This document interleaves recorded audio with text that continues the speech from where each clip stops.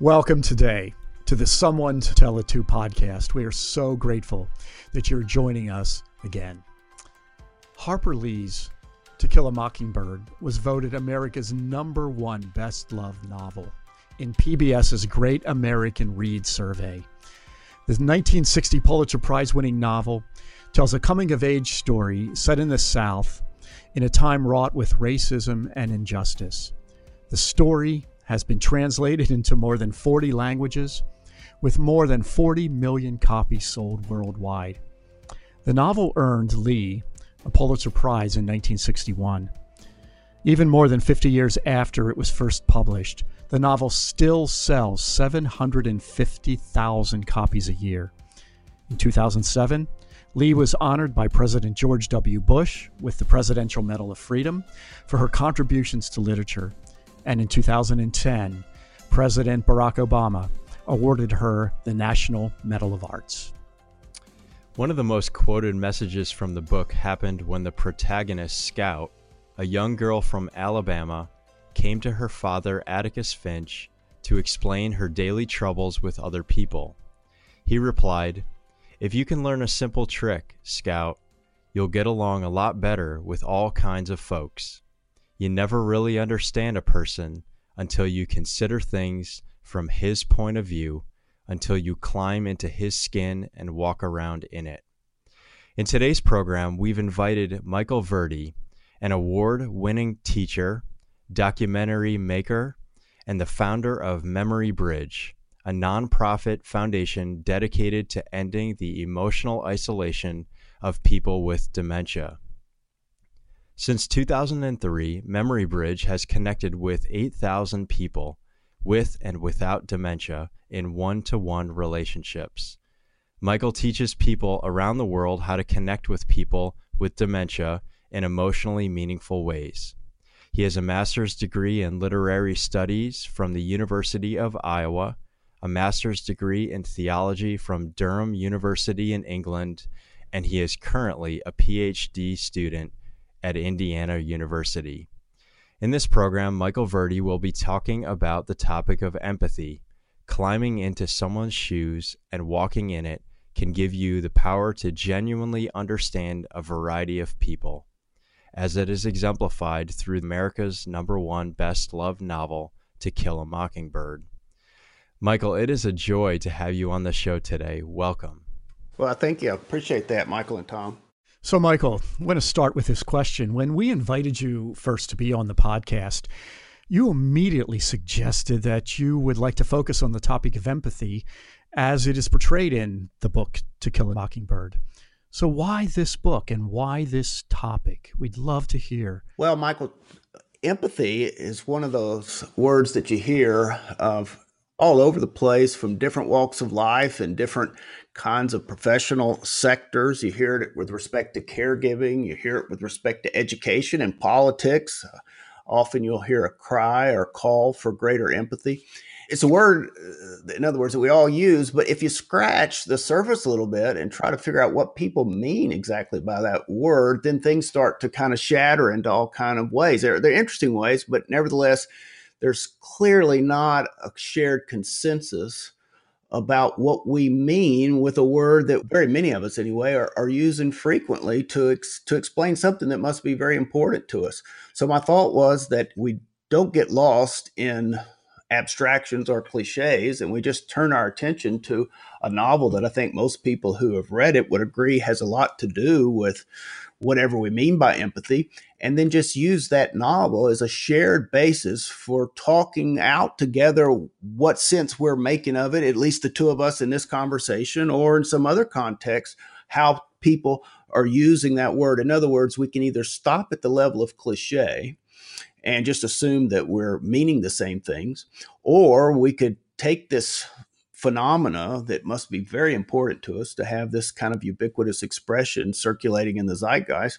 And when it comes up, if it's critical, instead of assuming that we know that we're talking about the same things, I think it's a great opportunity to explore actually what we are thinking and see if we can't arrive at some mutual understanding. So essentially, I think the novel can help you and me on this conversation talk through together what in the world do we mean by empathy. I'm guessing your project of being someone that someone else can tell it to must involve whatever we mean by the word empathy in a very significant way.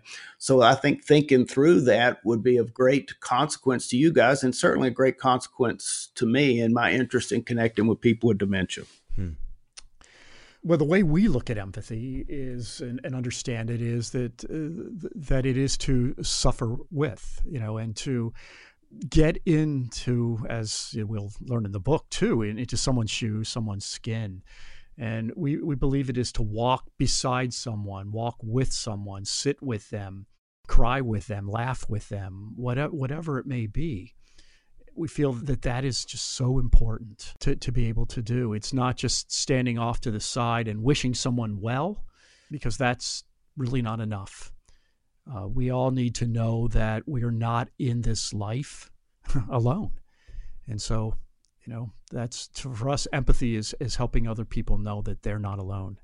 That's a wonderful way in my mind to think about it. So if I was going to turn that back into our novel to try to, let's say, cash it out in terms of images, I would say in the novel, who is it that might, I'm just talking out loud here, who in the novel might feel alone, who in the novel might be in a place where they would want to reach out to you and Tom and to feel less alone. And the first thing that comes to my mind would be to think who in the novel is actually isolated from other people, that does not have someone to tell it to. I know, for instance, Scout has Jim, and Jim and Scout have Dill, and Dill has Jim and Scout. It appears that the town of Macomb is rampant with gossip. At least that's one of the things Scout is continually talking about, particularly associating gossip with Miss Stephanie Crawford. So it looks like there's a lot of talking going on in Macomb, and yet not everyone seems to be able to talk in the same way or as freely or to have a conversational partner. And certainly I think we could agree that Boo Radley, locked away in his home, would be alone and would be in need of someone to tell it to. So maybe if we think about, in this context, what it would mean to connect with Boo Radley. And if we put the question in that way, then we can see, my goodness, the whole novel may be essentially asking that question. Certainly what motivates the young people from, chapter 1 to the end of the novel is how to get Boo Radley to come out. I know a lot of attention is given to Tom Robinson's fate and Atticus's defense of Tom Robinson in the trial. And yet that is kind of let's say, an inner plot related to this larger plot of how does Dill, Scout, and Jim get Boo Radley to come out. So I'm going to turn this back to our question and say, what is it about this word empathy that somehow gets other people to come out of wherever it is that they feel that they are shut or locked into or otherwise shelled off from? What is it about a kind of attention that, let's say, invites people, encourages them to come out? And once we put that in those terms, then I think the novel offers itself a lot of different images and scenes that would enable us to explore what does it really mean to have someone who's been shut into their home, cast out of the community. What would it mean to invite that person back into the community, back into communication, back into communion? And whatever that is, I would have to think it would have something to do with this notion of empathy. So that's why I suggested the novel. Yeah, and this topic of empathy that's exemplified throughout the book in some ways is actually miraculous, because the book actually almost never made it to publication. And now, as we had recited in the introduction, over 40 million copies have been sold. When Michael and I were reading up on the story, we had learned a pretty neat fact that Harper Lee was given a generous gift, a Christmas gift, by her friends to help make the novel published. And it happened in 1956 when they pooled their money together. And as authors ourselves, we only could wish to receive some kind of a gift like that in the mail on Christmas. But that raises the question, why do you think this book has been so popular? First of all, I think that's a great question because again and again in surveys, not only in the United States, but in England as well, this book and the Bible come up again and again in either the first or second slot when asked about the most popular books in English. That it has that degree of popularity and that degree of geographical space over this number of years really does invite the question why. So first of all, I think it's a great question. My first thought is that when it comes to our individual, let's say personal identifications with the novel, that could probably be, oh goodness, probably infinite. In other words, why a individual person at one level might connect with a novel could be, for instance, that he or she is a lawyer and so finds the depiction of Atticus particularly inspiring, or maybe they find the depiction of a young girl with a spunky sort of a spirit in a small town. Maybe they identify with that. Maybe they identify with the humor of the novel. Maybe they identify with the issue of civil rights that are anticipated in the novel. So you could think of lots of reasons why people would be drawn to it individually. But to have this number of people drawn to it, I have to think that there's something deeper than our sort of individual idiosyncratic connections. And as a student of literature, I would hypothesize that it's at the level of myth and metaphor, the deep structure of the novel that people find consciously or otherwise, and I'm guessing mostly subconsciously, impelling. Here's what I would say. This novel, in many ways, is a recreation of the story of Exodus. And the story of Exodus in the Hebrew Bible is the central epic. That is, in many ways, the story of the Hebrew people as it's captured in Hebrew scripture. And it's that same story of Exodus that gets recreated. You could say it's reconceived in a different context in the New Testament. So, for instance, the pursuit of the promised land, or Abraham following God to the promised land, that gets reimagined in the context of Christianity with a promised land that is not geographically located. When Jesus is asked by the disciples, where is this kingdom of God that you keep talking about, and contrasting it with the kingdom of man, where is it? In Luke 17:21, Jesus says, it is in you and between you. That can also be interpreted to mean between you and among you, which is to say that this place, this kingdom of God, is not a geographical location, but an interpersonal location. So what you see, in other words, is this story of Exodus being reconceived in the context of Christianity as existing in an interpersonal dynamic.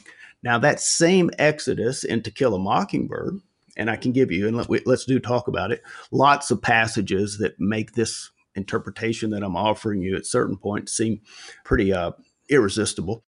In the To Kill a Mockingbird, the Exodus is from a mentality. There is a kind of way of thinking about people in Maycomb.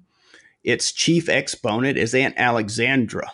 Aunt Alexandra, of course, resonates with Alexandra or Alexandria, Egypt. Aunt Alexandra is a kind of epitome of a mentality in Maycomb that puts people in their place. She says of a particular tribe, a particular family, and she knows all the families, and she knows that each family has a certain streak in it. Like they have a streak for drinking.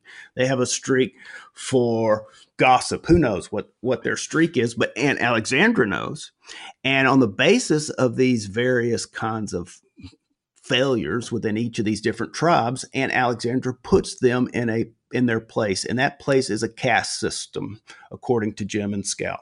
So you could say in To Kill a Mockingbird, the story of the Exodus is reconceived as Scout's journey to liberate herself from the mentality that has colonized the people of Maycomb, most conspicuously in Alexandra, but obviously in the case of Tom Robbins' fate, the jurors of Maycomb, because they have internalized this caste system. When presented with two particular stories about what might have happened, when the jurors are listening to Atticus defend Tom Robinson, Atticus proposes to them that, in fact, Mayella Ewell sexually assaulted Tom Robinson. Now, the prosecution's narrative is just the opposite, that Mayella Ewell was sexually assaulted. So what these jurors have to decide, and none were there in person, so they have to make an interpretation. They have to interpret two stories, one from the defense, one from the prosecution. And at the basis of the decision they have to make is a point that Atticus brings to the surface. And that is, namely, could a white woman be sexually attracted to a black man? And because the jurors of Macomb, given this mentality that they have of a caste system where everyone is in his or her place, and those places are arranged from top to bottom, this is how Jim and Scout work it out. Jim says to Scout one day, I understand the caste system now in Macomb. At the top are the white people like us, the Finches. Beneath us are the white people like the Cunninghams. Beneath us are the white people like the Ewells or white trash. And then beneath them are the Negroes. Now, this is the mentality, again, the same caste system that's in the imaginations of the jurors. And they have to decide if a white woman could be sexually attracted to a black man. Based on that concept, there's no way that she could, because that would involve crossing out of your place. You would, in other words, be mixing these caste systems, and that's the last thing that can happen in Macomb if it's going to continue to be the Macomb that it is.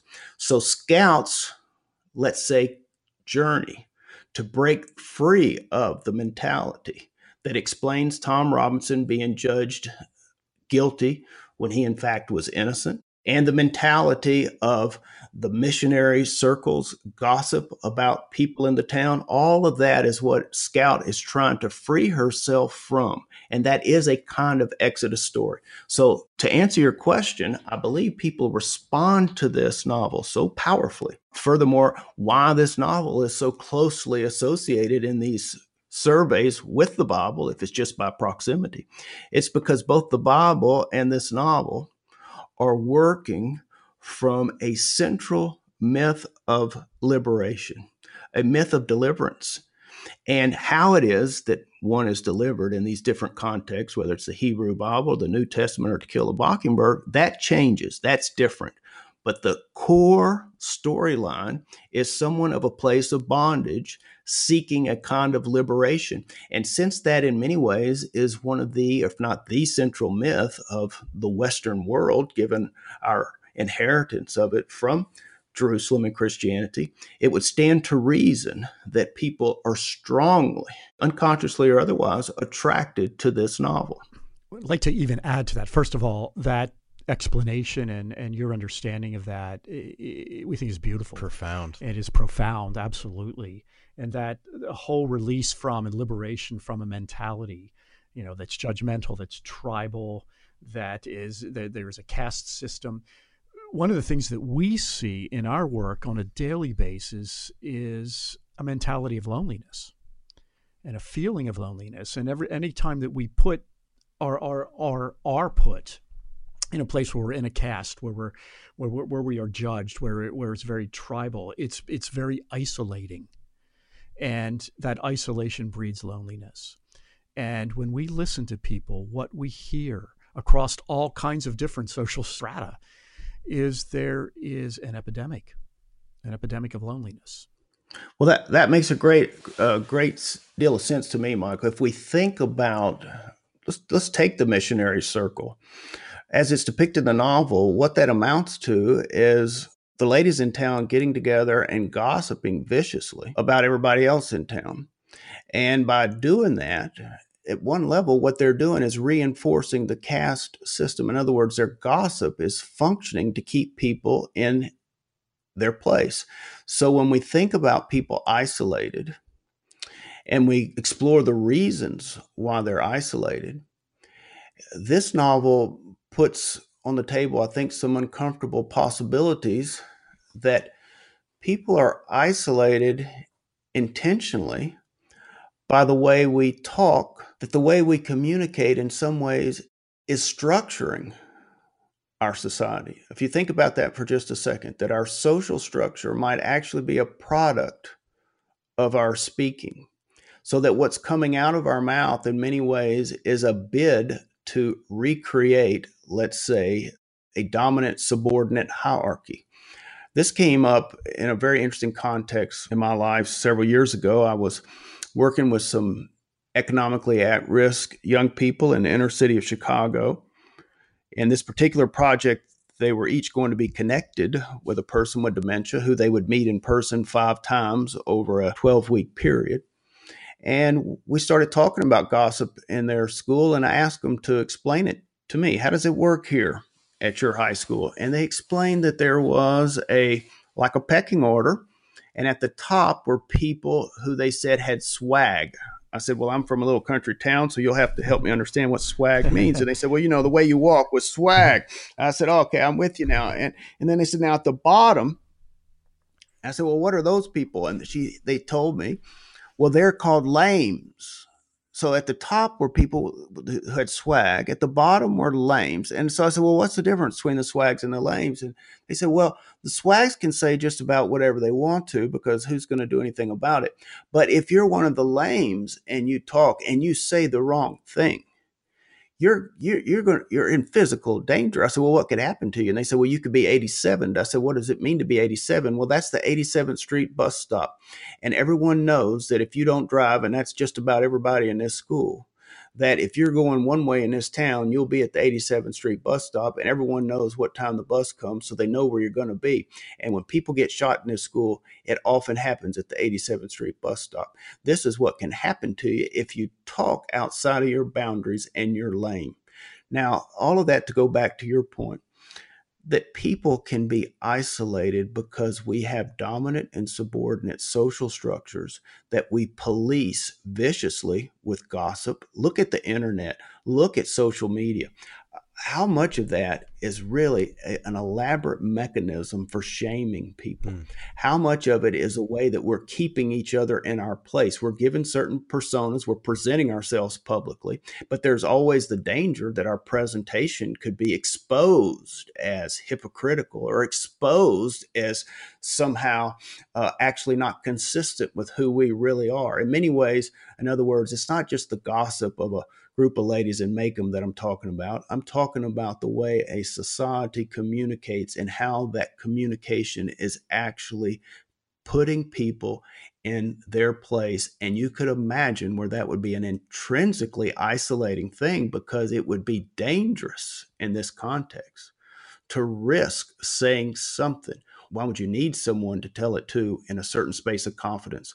Well, that suggests to me that there's a lot of places that you can't tell it to and a lot of people you can't share it with. And I would guess that is precisely the atmosphere that exists in any community that is essentially structured as a pyramid.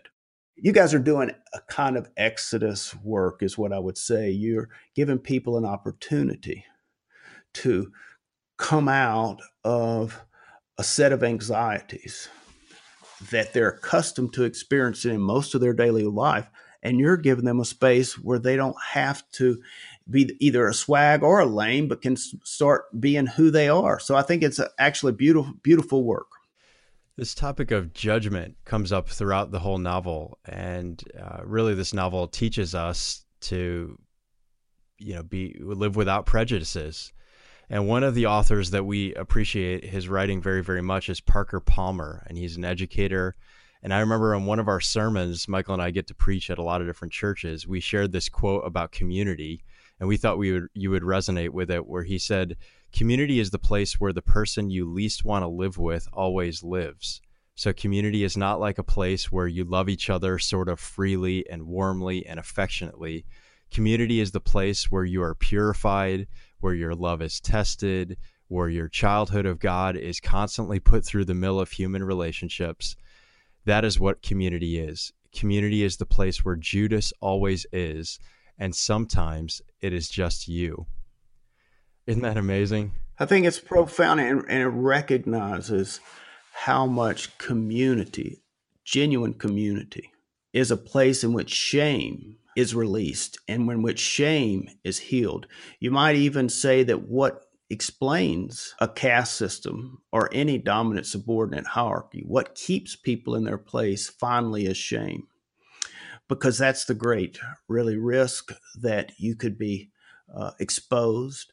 So community in the way that Palmer Parker is talking about it there, is a place where you can let go of your shame fear, and you can come out not to be seen in your perfect self-presentation, as might be the case on your Facebook page, but rather come out to expose yourself for ways that you aren't necessarily proud of, without the fear that it's going to cost you your membership. And in that place of fearlessness, to be able to explore together a different way of communicating together. And what I like about Palmer Parker's explanation is that the communication of community is not necessarily pretty. The communication of community is not always nice and sweet. If you're ever in a place where everyone's talking nice and sweet, and you mistake that as a sign of community, you're probably going to be disappointed if you spend any extended period of time in that kind of place. So it's really not a movement to prettiness or niceness. It's a movement to authenticity and all that that entails. And when someone talks like that, you know that they have been themselves to what we might call the bottom. They've come to terms with who they are in ways that they would not be proud about. Otherwise, they wouldn't have that kind of insight. Well, shame is an issue that we run into all the time as we listen to people.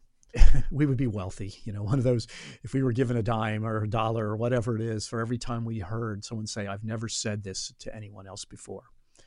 I've never told anyone this about me, about my life. We hear that so often.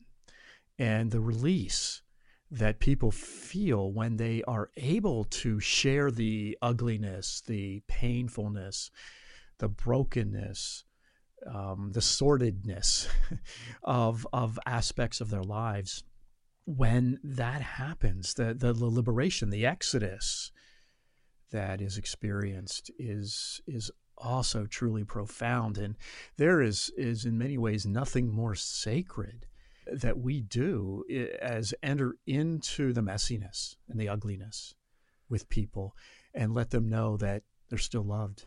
Yeah, I would agree that in many ways is a great way to just understand the gospel, period. If we consider Jesus's abbreviated ministry and what it amounted to, I think it's fair to say that a large amount of his ministry, if not essentially all of it, was to enter into intimacy with people who had been deemed impure, who would have therefore been suffering from the consequence of internalized shame, and then interacting with them in such a way that they understood that in God's eyes, they were not impure. If we think, for instance, of the leper that Jesus healed, Jesus touched the leper. Now, we know in many instances that Jesus healed persons without having to touch them. Why touch the leper? I mean, the leper in particular, given that it's a disease associated with the skin and of the contamination of the skin. So Jesus touching the leper, we shouldn't take that lightly. And my thought is that it really does illustrate that we are not untouchables, even though we might have imagined that we are because of the gossip of even the missionary circle, that we're in fact not untouchables, and that by touching the leper then knew the leper wasn't untouchable. And how much of that really exemplifies all of Jesus's ministry. And from what you're telling me, it may exemplify a great deal, and maybe even the heart of your ministry. It is the heart. It really is. Yeah. You've hit on it. It is the heart of our ministry. I think there's also something significant about the fact that one of the gospel writers put that story first. That was the first person Jesus had truly reached out to, the person who probably was deemed most unworthy of receiving good news. Wonderful. Now, if you keep that up, you'll end up being a hermeneut. Do you know what that is? A hermeneut, that's someone that's right, who reads the scripture to notice that that's first. And then that gets you back into what can literature? And you can imagine a religion that claims that in the beginning was the Word, and that the Word was God and was with God.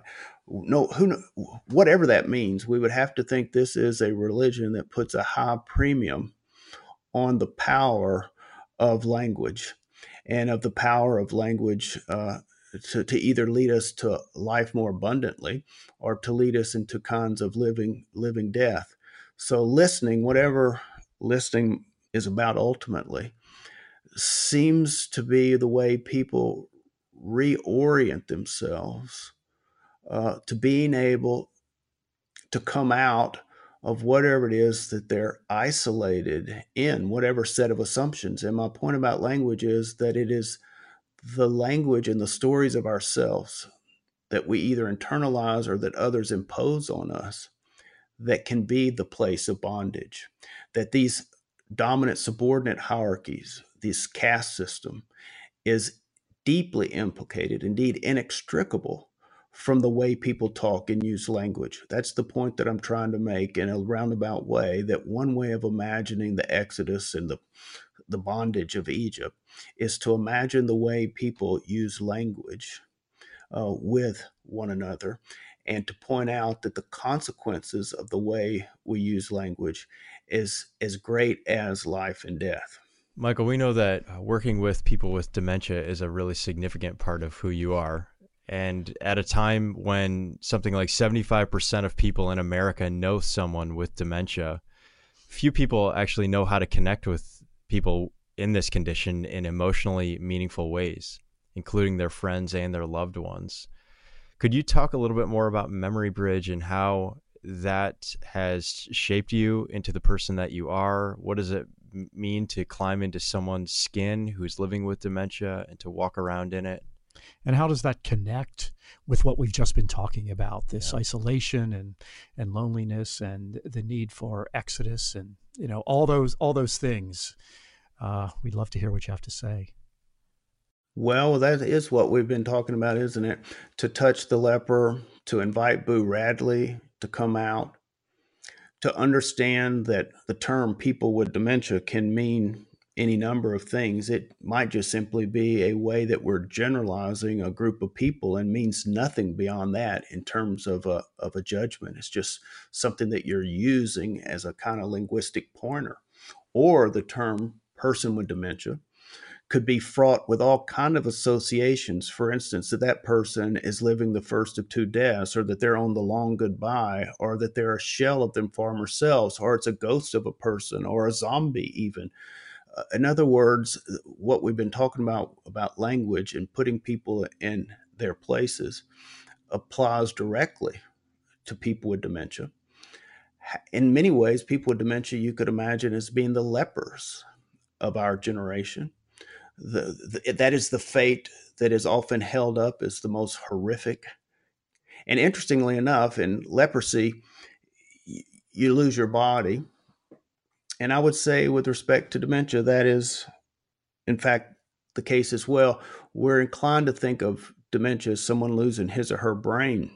No one is losing their brain, or we wouldn't be concerned about their behavior of acting out or wandering. In other words, if people lost their brain, they wouldn't wander, they wouldn't act out, they wouldn't sundown. In other words, we kind of have it both ways. Those people are losing their brain, and yet they have enough of their brain for us to be concerned about what they might do and to learn behavior management techniques in order to accomplish X, Y, and Z. So what is it? Do they not have a brain, and then we don't need to worry about people being violent or whatever you imagine they're going to be? Or do they have a brain and then they're not losing their brain? What are they losing? And what I would like to put forward is the possibility that, like the leper, people with dementia are losing their body, but the body that they're losing is their social body. They're losing their place in a body of belonging.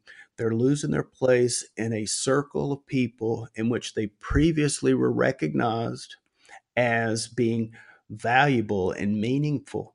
And as soon as this diagnosis comes along, not out of intent, certainly not any devious effort at ostracizing people, but nevertheless, because we have internalized our own caste systems related to what constitutes optimal aging, then all of a sudden these people become a tribe. and they have a certain streak, the streak of cognitive confusion. And the next thing you know, in our conversations about them, whether or not it's through the television, radio, internet, or gossip at the water cooler at work, we're not too very unlike the missionary circle, keeping people in their place with our assumptions about those people having crossed over into a place where we couldn't go unless we were armored with techniques, strategies, in order to know how to get them into the shower or out of the shower, to feed them. And the next thing you know, like David, with all of this information, specialized expert information on how to handle people with dementia, we're like just getting Saul's armor on top of us, layers and layers to go out and meet the person with dementia. So yeah, how do you go to someone who has been ghosted in your own imagination? And Jim says this about Atticus, that Atticus told him, Jim, there's a lot of ways to ghost a person. So how do you go to someone who in your time and place has been ghosted? And how do you touch that person? Touch that person not as if you're above him or her in some kind of neurological caste system, but actually as equally human with that person as they are with you, to touch them in that way. Well, that requires, I would say, the opposite of mastering behavior management techniques. I would say it would have to do with letting go of all of the things that you need. I'm speaking of myself now. All of the assumptions that I need to keep myself safe from being like you. In other words, I've stepped into a space and you have to be a them. Because if you're not a them, then maybe I too am immortal, that I too have a finite life, that I too someday will not be able to manage my persona. In other words, if you're not a them, then I'm like you, and what you're experiencing, I'm going to experience. And if I can't bear that, then you have to be a them. To touch people with dementia is to let go of a lot of that head work that you're projecting on people with dementia, that's actually done in order to keep yourself from losing your place. You said, well, I'm trying to go back to this caste system. And as long as we imagine that who we are is where we are on a dominant subordinate hierarchy, or you can just call it a social status hierarchy. Some people are higher, some people are lower. As long as we imagine that our identity is dependent upon being higher than other people, then we will always project narratives and beliefs onto people to reinforce our internalized caste system or our internalized pyramid. So you ask me, how do you touch people like that? I would say, how does Scout get free of the mentality of Aunt Alexandra? It's a lot like that, and a lot less like we typically think, that you go to a conference and someone with a PowerPoint puts tools in your toolbox. Listen to the metaphor. And I know this is everywhere in the world of dementia. You go and they're going to give you tools in your toolbox.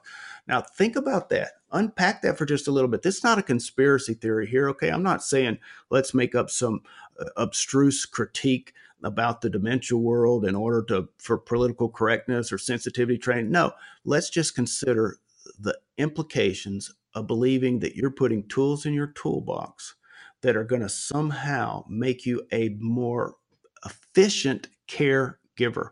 That would suggest you're working with an appliance, period.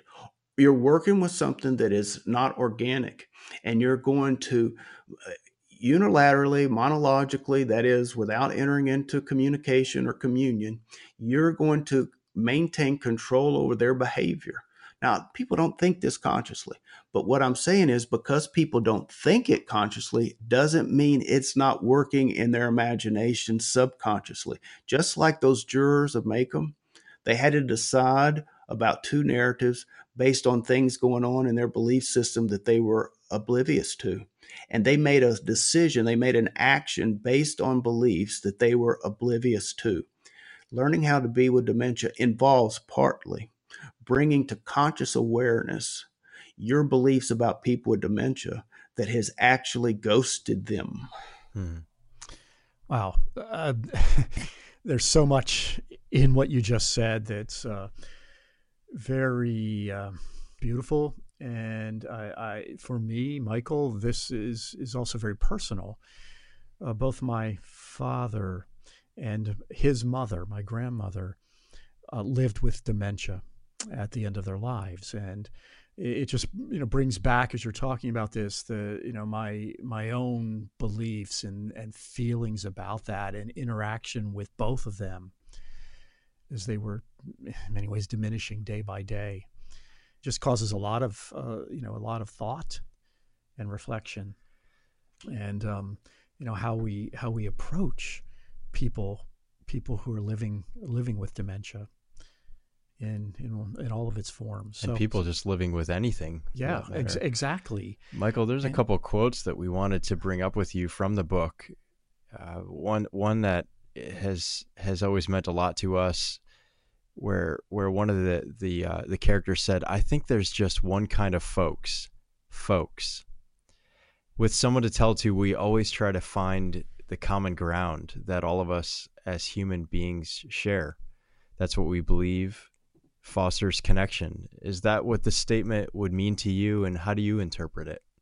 Well, let's circle back to Palmer Parker's understanding of community, and let's imagine that you participate in a community like that in some way. In other words, you have a group of people with whom you can converse in ways that are not guarded, in which you're not being judged. There's not a social scoreboard to determine where you are in comparison to other people in that group. So you have a place where you can speak without fear that you're going to be dismembered from that body of people. You know that you belong, you know that you matter, and you know that your identity is not predicated on your perfection.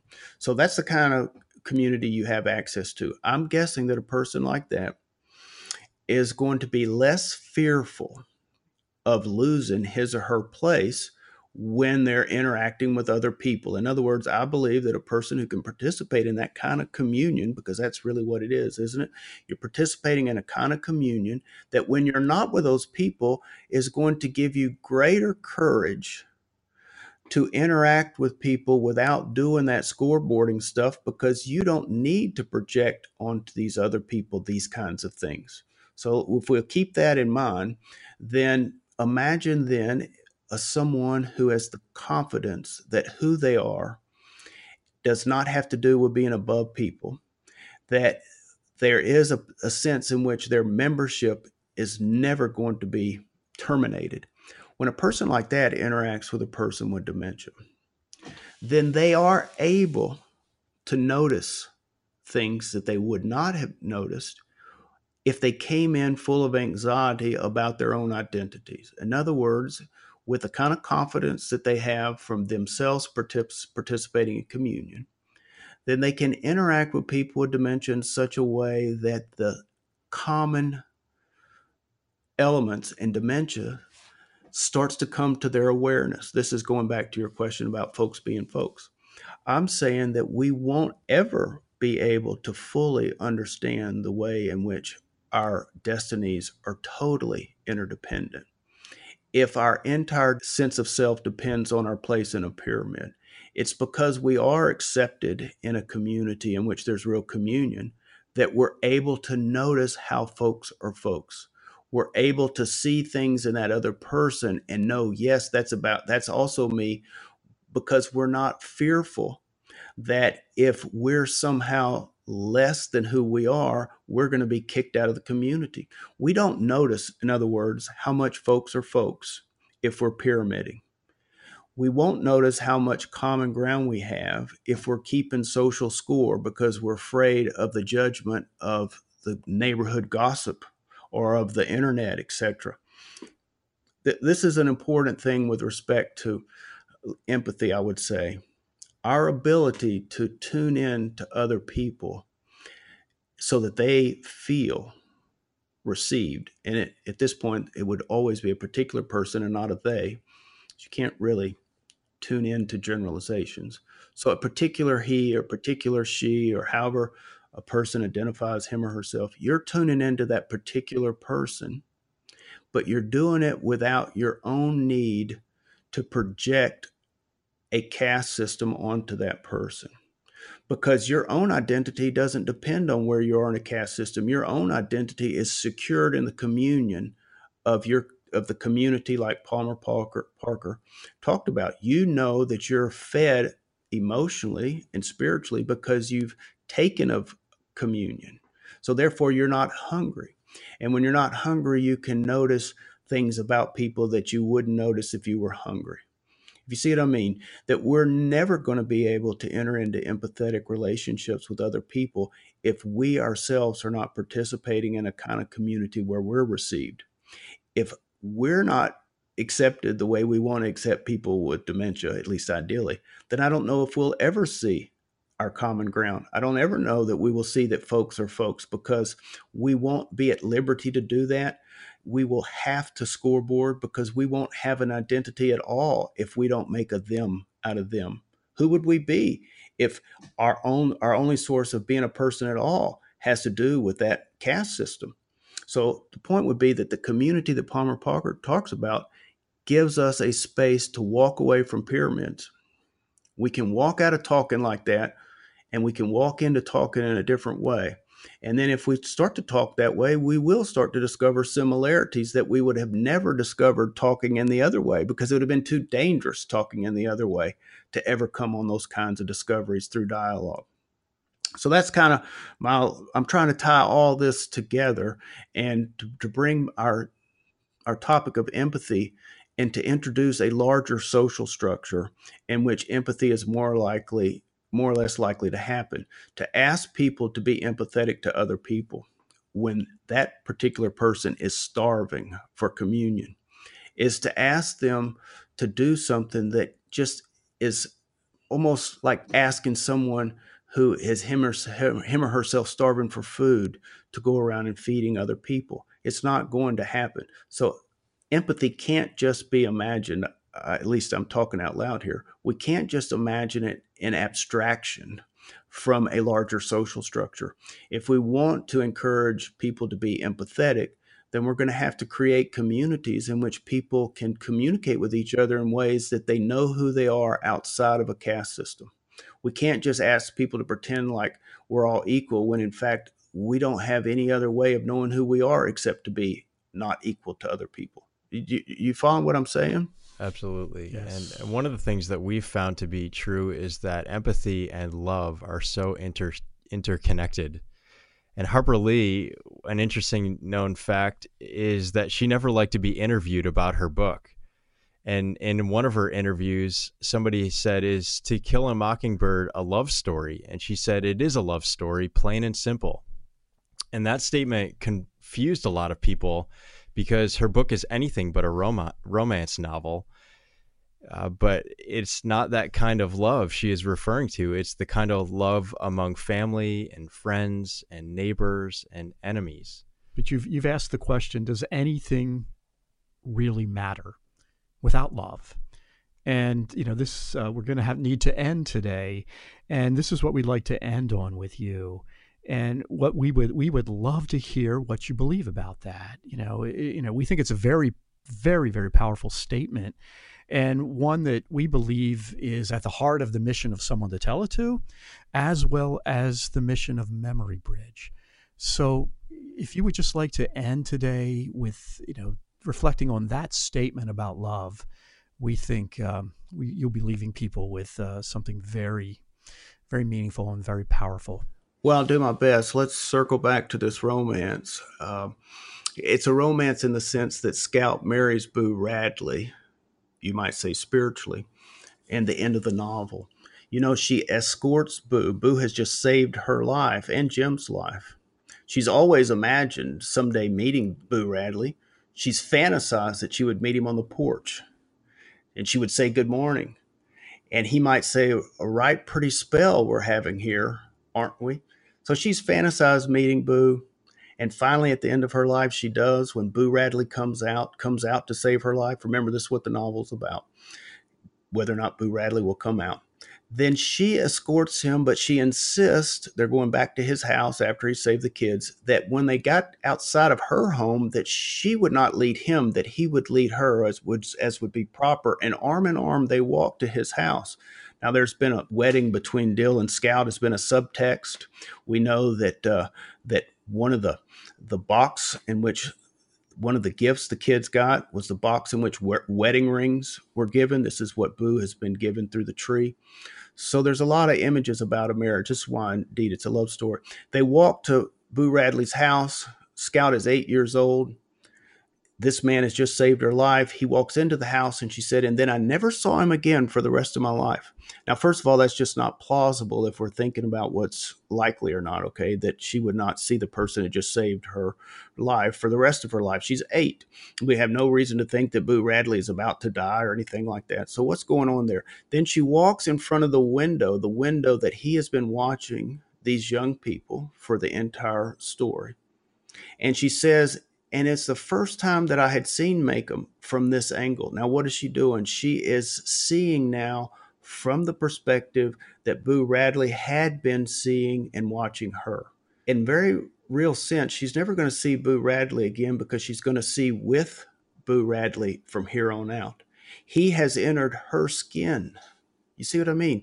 They have now done exactly what Atticus said you would have to do to really understand someone. You would have to get in, you would have to see the world. You would have to get inside of their home and see out their window. You would have to get in their skin. This is what's happened. This is why it's a romance, because it's a marriage of Boo Radley, a kind of spirit, into this young lady. And then as soon as it happens, she sees Maycomb in all 4 seasons simultaneously. In other words, she says it was night, but in my mind, if you look at the text, she said, in my mind, it was daylight.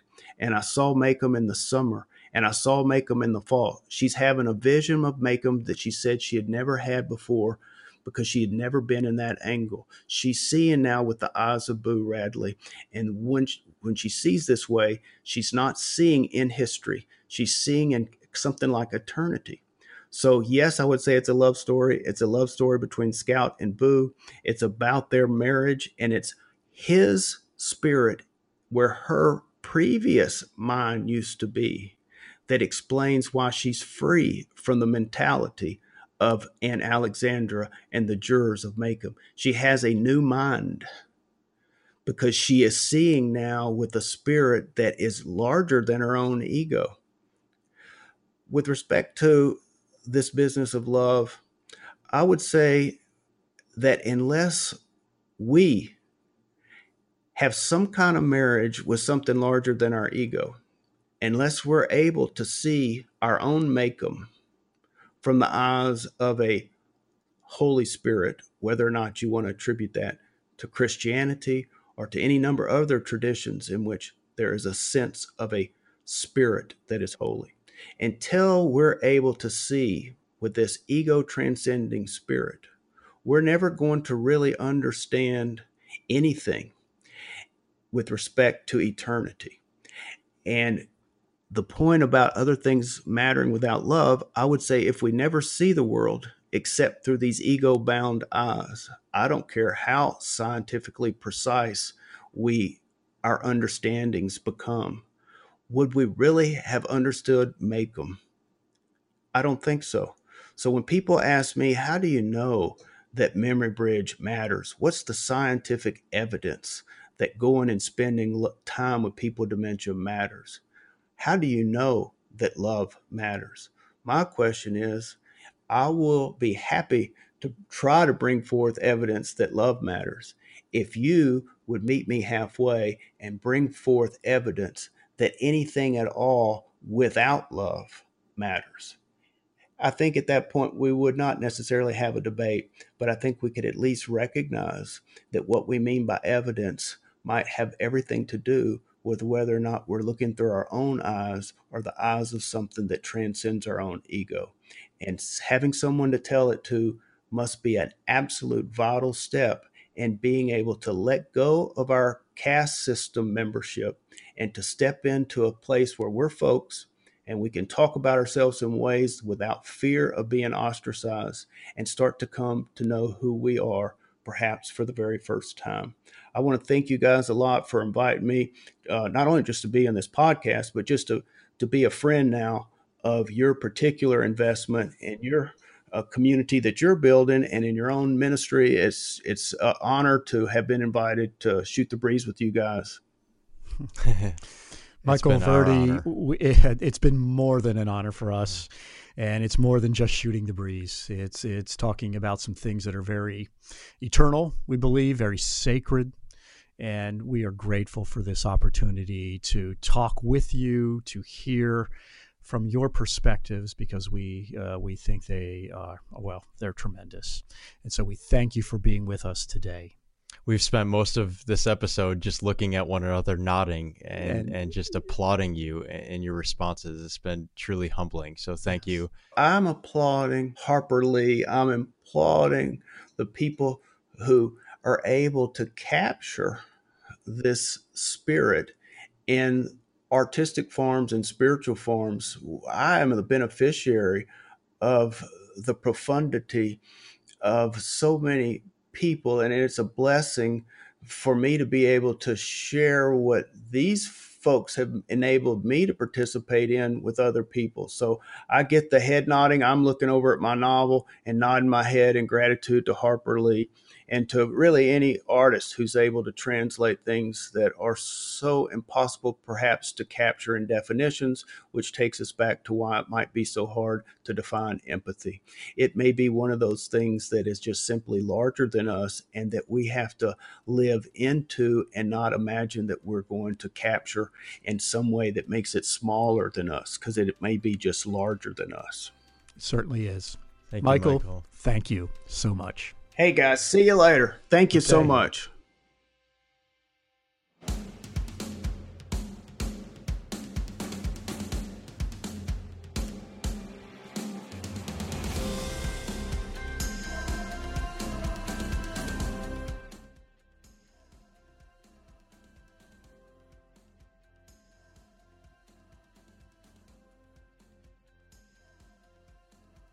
Thank you to all of our listeners for tuning in to the Someone to Tell It To podcast. Please support our work. Go to our website, someonetotellit2.org, and you can sign up, and please reach out to us.